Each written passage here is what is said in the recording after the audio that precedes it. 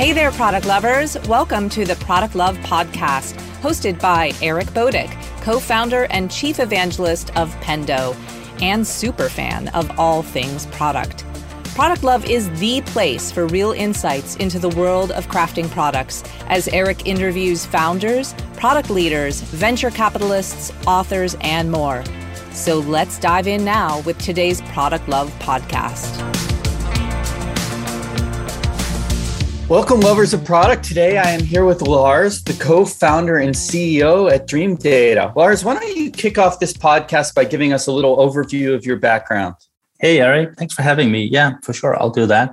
So my name is Lars. I'm the co-founder and CEO of a company called Dreamdata. And I come from a background in product management, most recently at a company called Trustpilot. That's a review product in the e-commerce space.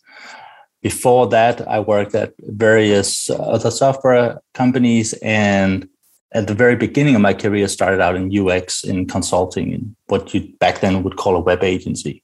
So tell me how working in user experience, gave you that background for product. Like, how did having that experience help you be a leader of product at Trustpilot and now a CEO? Yeah, I think that back then, at least, it was, and it still is a typical path into product management that you can come from that UX angle.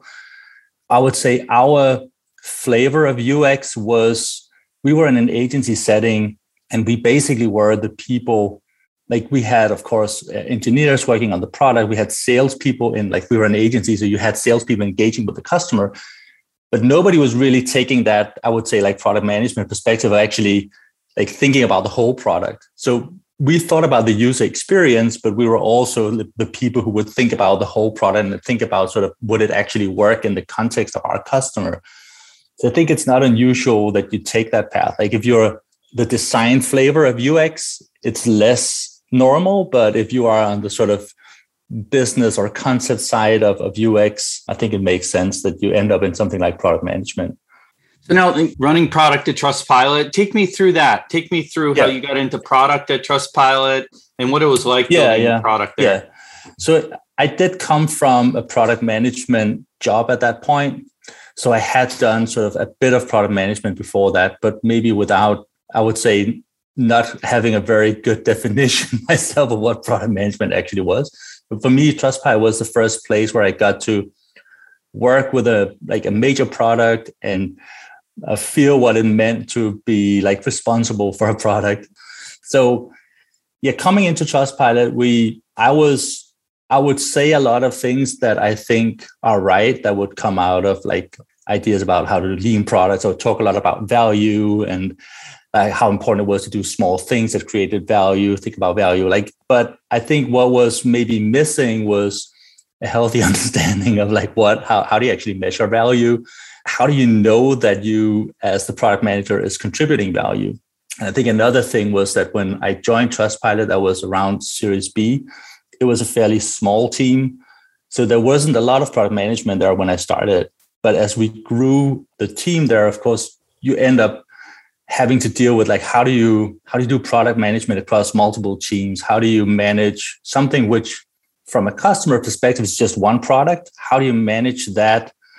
How do you get a bunch of people together who call themselves product managers and get them to manage it in a meaningful way together so that it sort of takes a common direction? It all makes sense together, but for each of these people, it also has to make sense. So I think there was a lot of that journey that happens in a product organization that grows. That was my experience with that. Yeah. Yeah. Talk to me about what else you learned there. So there was lots of painful learnings. When I started, I think the great thing about Trustpilot was there was a very, very awesome engineering team in place when I started. So it meant that there was a lot of things going on in the engineering side that were taking the company in a very sort of modern direction of this is 8-9 years ago. So it was maybe not common to release all the time, but already at that stage, that was a conscious decision by the engineering management that they wanted to be able to release very often, do microservices, carve up the product into small parts. So there was an engineering team that was wanting to do a lot of the things that you need to do modern product management. So they were going through this process of slicing up the product, making it actually like manageable for a product team, could get some part of the product and work with. But I think that was maybe the first painful experience, was like going through months, if not like almost a year of like restructuring the technical side of the product, just trying to find small wins that we could implement while sort of preparing this product for actually, scaling the product team, really, because to scale the product, we need to scale the product team, but like the technical infrastructure wasn't there yet. So there was a lot of sort of re-architecting of the product first.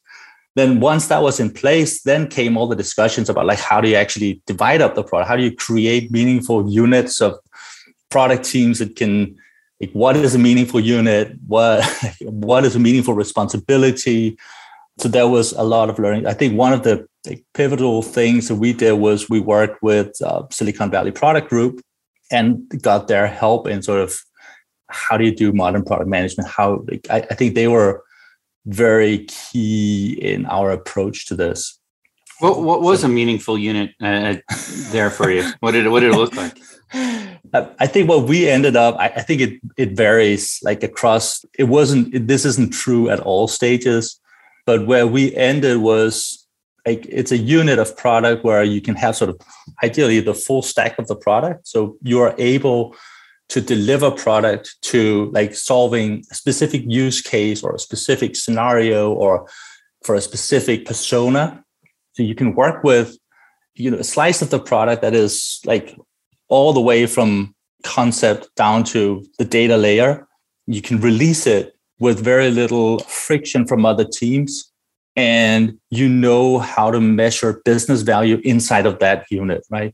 So I think that was a key thing. Like, you need to find slices of product that in itself can create business value so that you can measure that. And I would say at Trustpilot, we never got to nirvana, but my nirvana is a place where every team has a clear, like, this is back to the discussion about values, like where every team can see the business impact of the product. So like ideally it's revenue, it's retention, it's like in some cases it can be cost savings, but like going back to the like fundamental business objectives of the company, how is that team contributing to that and how do they measure that? That's the perfect world in my view. So nice. That's you mentioned one other thing I wanted to dig into before we move on to some other stuff. And that was this, this re-architecture, right? Because there's always a challenge as a company in general. Like when you're rebuilding or re-architecting a product to get to scale, then it's often taking away a ton of capabilities to innovate, right? Yeah. So you're often perceived as like, you're not innovating, even though you really are innovating a ton on the back end for the things that matter to customers, scalability, performance, all that kind of stuff. That's always a struggle to make that decision. Yeah. Was it a hard decision to make that, or was it a choice like you had to do it? It was insanely painful. And I think it's something like at all costs, like if in any way you can avoid that stage, if you can avoid building up like a huge volume of tech debt that you need to sort out, that's great. And I think like after that experience, we sort of did a handshake between me and the head of engineering that this would never happen again, that we'd never get to a point where we would have to dedicate maybe 80% of resources to re-architecting and just killing tech debt. And I think the main thing that you do to avoid that is basically like having an agreement that you continuously pay off your tech debt. So you don't have this huge buildup that all of a sudden means you have to stop. Like things got to very bad. Like what caused us to sort of say, hey, we need to do something about this was we had the experience. We were like dividing things up between back end and front end. And we were building like a feature, like the whole feature was built. And now we just needed to sort of put that thing into the user interface that would actually activate the feature. And that went through, I think, like a full month of attempts to release this thing just because of the sort of messiness of our code base, right? So at that point, we said, okay, this is not sustainable. We're going to be around for a long time, so we need to sort this out. And then we went through this whole process of carving out the product so that it never happened again, right? And now you've gone on and co-founded Dreamdata. So talk to me about making the leap to starting a company. Yeah, I think like many founders, you start from something you experience. Like you have an experience, like our experience was at Trustpilot, and you face a problem and you look for solutions and you realize that there aren't really any great solutions for this problem. And then in your context, maybe you like, if it's a tech problem or a product problem, you start solving it. Maybe you solve it in that context, you realize, okay, hey, this was very painful. Other people have this problem. Maybe this is a product. That's what happened to us. So Trustpilot was like a two-sided marketplace. You had people writing reviews and you had companies, buying the attention of reviewers essentially, and buying other benefits of interacting with reviewers and reviews. And it meant that we had a huge inflow of business from this consumer-facing part of the product. Like if you're TripAdvisor, you have the same, right? Lots of people are seeing TripAdvisor because they are, looking at hotels and restaurants, et cetera. And then they end up interacting with TripAdvisor. That causes companies to interact with TripAdvisor. And then, those companies then buy products from TripAdvisor. This was exactly the same model. So we had this huge component of our business that was originating from a consumer-facing, say, marketplace. And then we had, of course, a marketing team that was spending a serious amount of money on traditional marketing efforts, like B2B marketing efforts. And we had a very active sales team that was doing outbound sales. But when we sort of sat together in the leadership team and we were trying to figure out like, okay, so, this month we made X $1 million in new business. Where on earth did that actually originate? There was just no consensus around it. And when people added up their contribution, it inevitably ended up at like 2 to 3 times the actual amount of money we made that month, which is, of course, can't be that always true. Happens, right? It happens a lot. And I think for us, it was not so much a question about like finding the truth, but at least saying, hey, if we're going to run this business in a rational way, we need to understand what works and what doesn't work and what are the ratios, like how much of this should we do? And like if we do more demand gen, like B2B demand gen, what's the result? Like how should we then act in sales? What about like we have, a steady increase in people coming in from this marketplace? How does that affect the other things? But because there was no consensus about how things actually worked, it was very hard to talk about. And that is like essentially like our take on that was it's a data problem. So the data was actually there, but it's like a data integration problem. And then on top of it, I'd say the most common way of describing it is like attribution. Like you want to know sort of your revenue, where does it originate? So that's what we built there. And then I think we felt that when we did it at Trustpilot, we had so much data and it was quite standardized. We were using segment.com for tracking. We had Salesforce as a CRM system. We had HubSpot as our marketing automation platform. It was like super standardized. We were buying ads from Google. It was like, this isn't special. It's very like, especially in B2B SaaS, it's like 90% of people look like this. Like, of course, sometimes they use a different CRM system. Sometimes they use a different marketing automation platform, but it's like the number of combination isn't that big. And it was weird that it was such a challenge to solve this, because the data was there. So why wasn't anybody just building like an easy sort of integrating this data, giving us the result? Why did we have to go through the pain of building data like ETL, data pipelines, modeling the data, and then we could do the attribution analysis, which was what we wanted to do. So that's how that product idea came about. And then basically the step is like, what it looks like is like you go out, you test your idea, you see like, was it just us or are there other people? Like, is it actually true that there are other people who have this problem and are willing to pay for it, and gradually get sucked into it? And then all of a sudden you're a company. Yeah. So talk to me about you, like the personal journey for yourself from, running product into being a CEO. Like what surprised you? What did you expect? And, where were your biggest personal challenges? I think because at Trustpilot, when we made this transition to being very value-oriented and very revenue-oriented, I was actually in a leadership position. So I was never forced to do it. So when I started this company, when I was a consultant, I did a bit of selling, but I'd never sold a software product. I'd never been out there sort of pitching a product to customers. And I think that was a big challenge for me. We were pushing our product managers at Trustpilot to do it and say, hey, if you want funding for your project here that you think is so great, go out and sell it. Show us that you can actually bring in some money with this product before we start like investing heavily in it. And, we want some customers on it before we fully build it. And that was a big challenge for me, just like selling the product. And then I think the next thing is when you're the CEO, you're typically put in charge of fundraising, right? So you're the guy who's going out trying to get money for your company to, invest in product, invest in go-to-market, etc. And that whole the whole game of venture capital that was new to me. I'd never done it before. I wasn't close to the process in Trustpilot. So there is a lot of learning in that for me. So what advice would you have to other heads of product thinking about leaving great companies to start something? What would you tell them? I think there are, of course, practical stuff you need to think about, but I think most people can work it out. You need to think about money, et cetera, your personal life. But once that, if you're okay with that, then I think I would definitely advise people to try it. I don't see how you can become anything but either a successful founder or a very, very good product manager if you do this, right?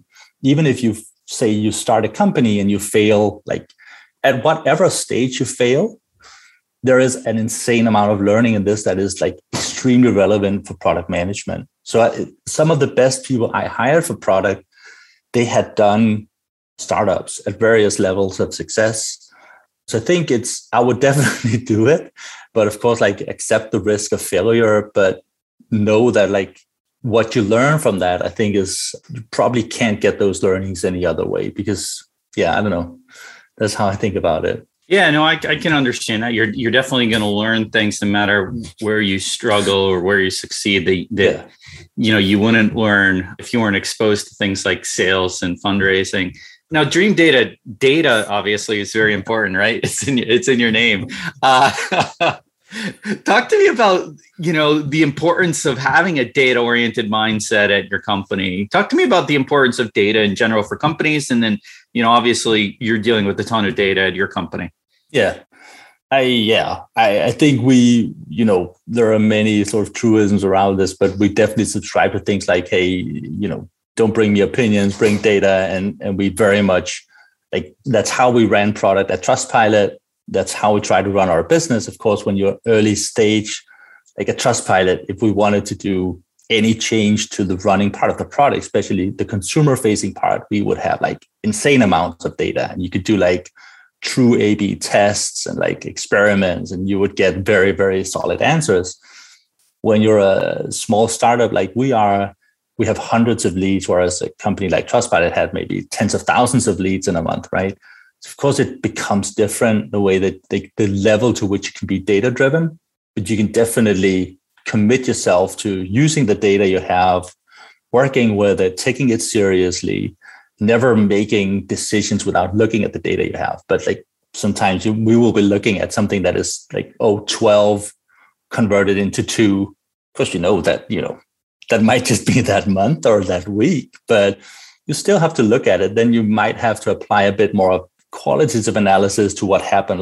What was that deal that didn't convert? Was there a reason for it? So I think that for me, there's no way around being data driven. And of course, the product we built and sell is very much, it's on the same premise, right? It's this is our product targets marketers primarily and helps them to be data driven in their approach to the market. And our take there is the same, right? You want to take all the data you have, you want to put it somewhere, you want to apply analysis to it, and you want, if you can be experimental and sort of do true A/B tests, of course you should do that.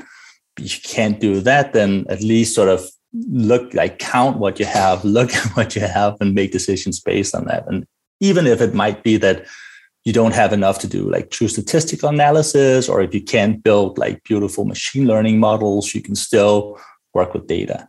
So let's go back to Dreamdata a little bit and revenue attribution. Talk to me a little bit about the challenges of revenue attribution, because that's a big challenge for product managers, especially if they have either P&L responsibility or for some upline responsibility, or just want to see their product succeed.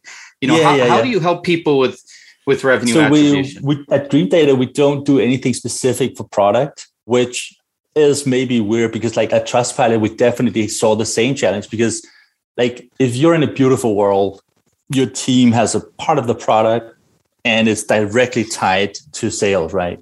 You built this new beautiful feature and it has a price. But at Trustpilot, that wasn't the case. We had 6 teams and they all had different parts of the product that was sold at one price. So how would they know if their part of the product was actually valuable. So we did pretty much the same thing that we do in Dreamdata around attribution. Is basically we would have all the tracking data for the usage of the product. So we know for each account, what are they actually doing in the product? And then on the other side, we had the business data of those accounts. So like, what was the ACV of that account? Had they renewed? Were they like a customer for several years, et cetera? And with that, we would build dashboards to help our product managers understand what was the value of their part of the product. So it's like a simplistic way of doing attribution, but I think if you're in that situation in your product, that's a reasonable way of doing it.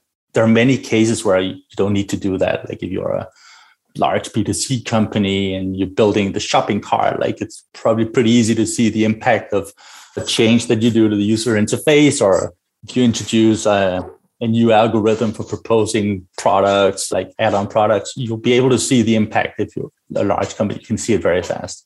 I think it varies. Like if you have B2B, often is like lower volumes of data, so then you probably need to work with less and be less sophisticated. Now, talk to me specifically about the marketing side of the house and attribution for marketing people. Yeah, I'm interested. Yeah. So you can say in many ways, all marketers that are doing digital marketing, they work with attribution all the time. Like if you're looking at Google Analytics, you're looking at maybe your spend, got your traffic coming in, and you're looking at conversions. There's some level of attribution there, like a funnel. I would say any funnel is sort of an implied idea of attribution. So marketers in general work with that. But where they are struggling is, this is like, we're B2B specific, right? In B2B, the big struggle is actually like you connect what I just described there, so like behaviors on a website or responding to a campaign, connecting that with the actual business results, like generated pipeline, closed won pipeline, renewals, etc. That's very hard because those systems are just like, they create separate data silos, and they don't, like, if you're a great company, of course, you have built a solution for this. You build like a super nice data warehouse, you have a pipeline, built all this stuff, right? But in reality, most companies, they stop there. It's like too complicated. They never get to build it. And then marketers are sort of lost. They look at revenue over here, and sales, they celebrate revenue, and marketers are building stuff over here, and they disconnect, and they can't see what, like, one thing is like, I think maybe marketers feel underappreciated. That's not good. But I would say also they are flying a bit in the dark. Like they're lacking instruments to tell them, okay, of all the things I'm doing that I feel are good, which of those things are actually good? And if I have to stack rank them, which ones are better than other ones? And also, how do they interact? So I think marketers very much need attribution in that sense. Yeah, no, absolutely. And you deal with having a background in product and marketing, you deal with this issue of multi-touch in B2B too, right? Like which of these touch points were actually really valuable, and how do you calculate that? And then you're dealing with also, companies where you have multiple, contacts, like which ones of those, that were acquired from what mechanisms actually helped, move the deal along, so to speak. And how do you calculate that? That's there's a lot of tough problems there. For our customers that like we're targeting solely B2B companies and primarily SaaS companies and sometimes some other things as a service, but those are sort of our target customers. And they all have what you just described. Like they're selling like the multiple stakeholders in an account. Like the deal might take 60 days just in the sales pipeline. But before that, it might be like several attempts to sell. You can have years of history before that. And like, how do you make sense of all that? And how do you even get it somewhere where you can start to make sense of it? It's super tough. Yeah, absolutely. So we got plenty of work. So what's the ideal customer from Dreamdata? Like, what do they look like? What problems are they trying to solve? How do you help them? I think, like, of course, like the customers we love the most are, of course, customers who are looking to solve this problem, who are, I would say, ideally, like they already have a healthy collaboration in the go-to-market team between sales, marketing, and maybe product. So it's less of like, hey, I need to prove that I'm doing well. It's more of like everybody agrees that we're a data-driven company, but to get this data somewhere where we can action it, it's just going to take us so long. We won't be able to build our own product. We're going to have to pull our best engineers out to do this. So, hey, we're going to buy this product instead. And then we can start making those decisions based on data. I think that's like a very, very good customer for us. It's someone who is very data driven, but also understands that building a solution for this problem is going to take too much time and they would have to sacrifice a lot of time with the best engineers to solve it.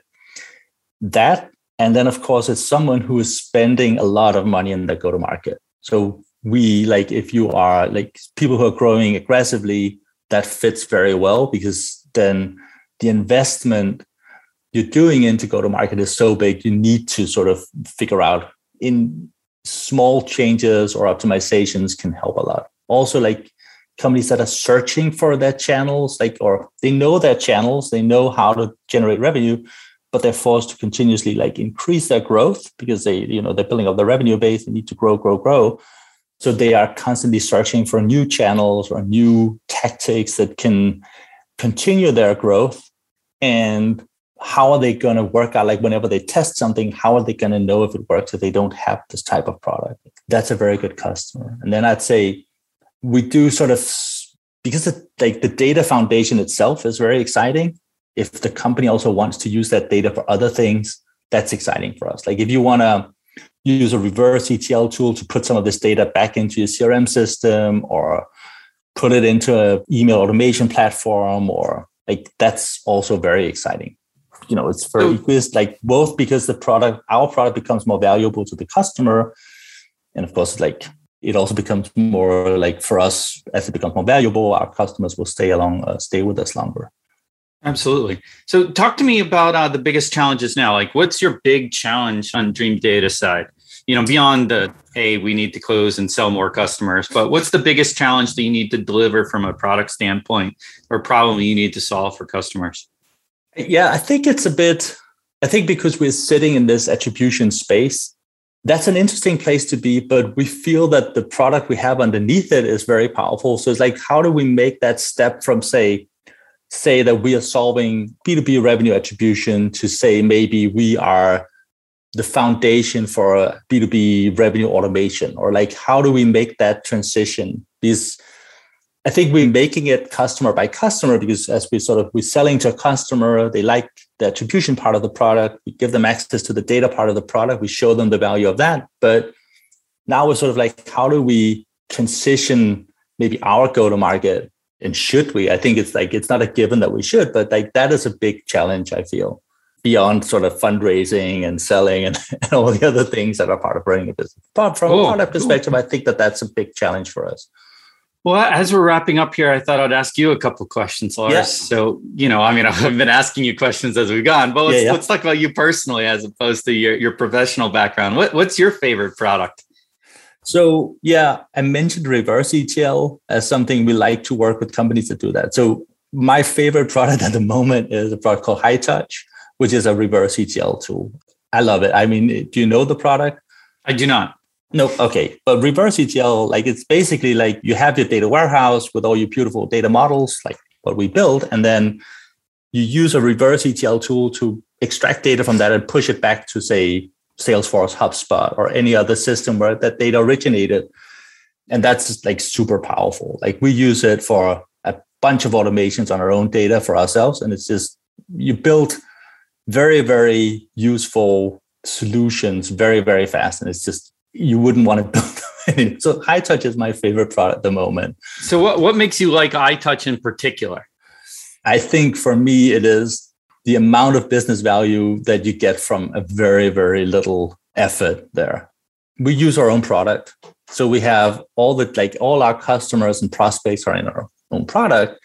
And we have all the data around how they use the product, how they interact with the website, et cetera, et cetera. With HighTouch, for instance, I can take that data and I can give it back to my salespeople and say, hey, look, this account that you engaged with 2 weeks ago actually is now engaging with the product. Maybe you should contact them. And it's just something if I wanted to do that without HighTouch, I couldn't. I'd have to pull out people to build complicated stuff. With HighTouch, I can do a bit of SQL, click a few buttons, and then it's running. So cool. It's the amount of business value I get from a very little effort. Well, kudos to HighTouch. So one final question for you, Lars. 3 words to describe yourself. Yeah. So I think like doubting is maybe a good word, or inquisitive. I think as a CEO, like some CEOs are very like have a very high degree of conviction. I have a co-founder who actually two co-founders who have very high conviction. So as a CEO, I'm probably a bit more on the doubting side, or I'm the person who asks the questions and not always sure that we're going in the right direction. I think data-driven or data-obsessed is maybe also a good way of describing myself, because I do feel that I am, and we are as a company, like insanely committed to data. And then honesty, I think I try to be honest. I try to say things the way I see them, even if it's not always favorable to myself. Like I try to put things the way I see them, even if it might mean that other people are not, they completely think that would be the most clever thing to say in that context. Awesome. Well, thanks, Lars. This has been a good time. Yeah, thanks, Eric. I really enjoyed it.